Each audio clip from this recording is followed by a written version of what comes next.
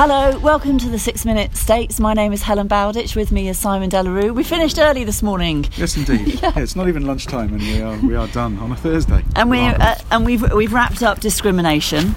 So it looks like all if only.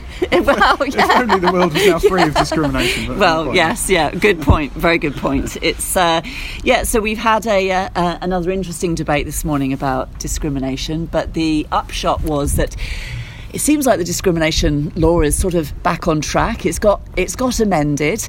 There are some things that fell away that ESS wanted to have in the law. But I've just done an interview with Deputy Roffey, and he sounded very upbeat. I mean, he had a bit of a kick in yesterday, but he was sounding pretty enthusiastic there, wasn't he? Yeah, of course. Yesterday they lost out on that specific thing about Catholic schools on the island. This time round, the argument that they lost on ESS was that they wanted to, in line with the UK and other jurisdictions, they wanted to change the wording religious belief to religion or belief, and basically the effect of that, had they succeeded, would have been that as well as being able to claim that you've been discriminated against on the ground of your religion, you'd be able to claim that you'd been discriminated against on the ground of your religion or belief. So it would include humanism, for example. Yeah, or feminism, but it's sort of big beliefs, isn't it? It's not. They're not counting Star Wars or Jedi and that sort of thing.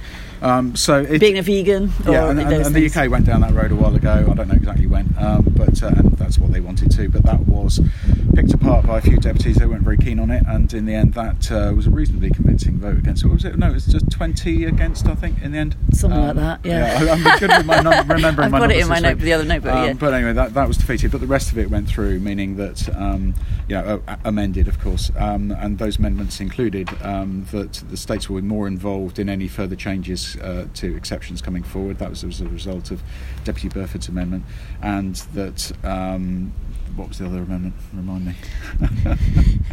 Moving swiftly on.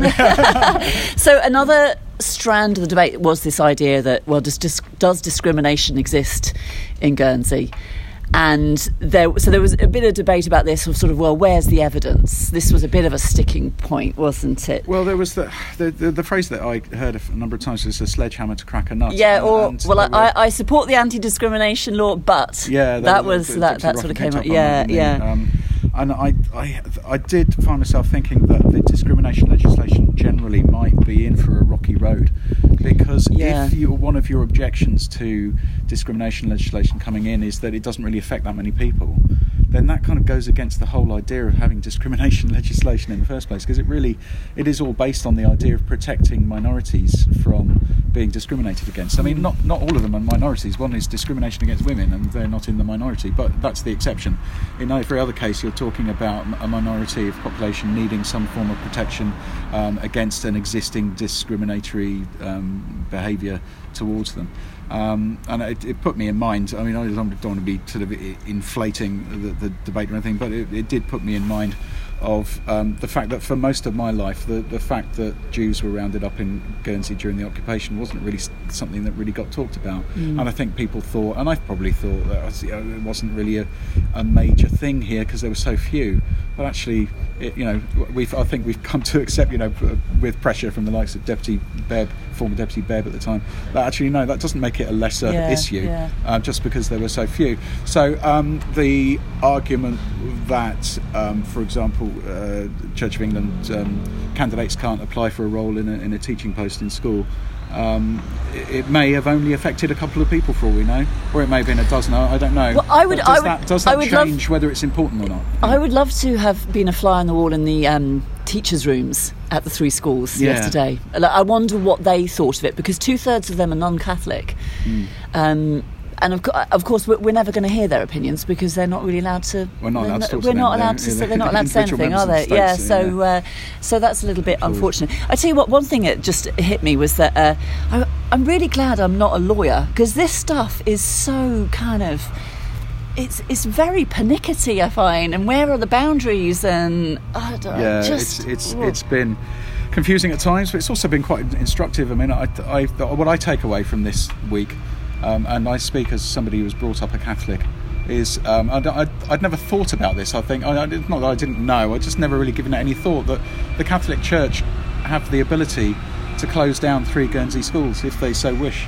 And well, that was a threat. I mean, how realistic was that? We're not going to find out. I guess it's impossible to know whether it was a bluff or not. I mean, is it sabre rattling or did they really mean it? I don't know. But they did demonstrate that they're willing to make that threat if our elected representatives don't do what they want. Well, they felt as though their very foundation, their very thing, the ethos that was so important to them, their founding principle was under threat. Yeah, I'd love to hear the details of what that ethos is and how it differs from the ethos at Beaucamp or Lamard Carter or wherever. Yeah, I mean, no one has a monopoly on acceptance and kindness and all that. I'd love to. I'm hoping that we'll get a chance to speak to somebody at Education so that they can really sit down and define for us exactly what that is, and maybe we can speak to one of the heads at one of these schools and go into that more. I think it'd be worth doing. Yeah. All right, public holidays. We've got an extra holiday next year, haven't we? Yes, for the Queen. The 3rd and 4th, which is a Thursday and a Friday, I think, of June. Wonderful. Are going to be that's an extra day to celebrate the Queen being on the throne for 70 years. Oh, fantastic. So we'll have all the bunting out, I'm sure, and lots going on. And but what we won't have is a day off in Liu when Liberation Day falls on a weekend. Boo! I thought that too, but then I'm not an employer. I think the concerns of employers was what won the day on there. Fair enough. All right. Okay. Thank you very much, Simon. We'd better wrap it up there. That's it for the 6 Minute States. Join us later this month.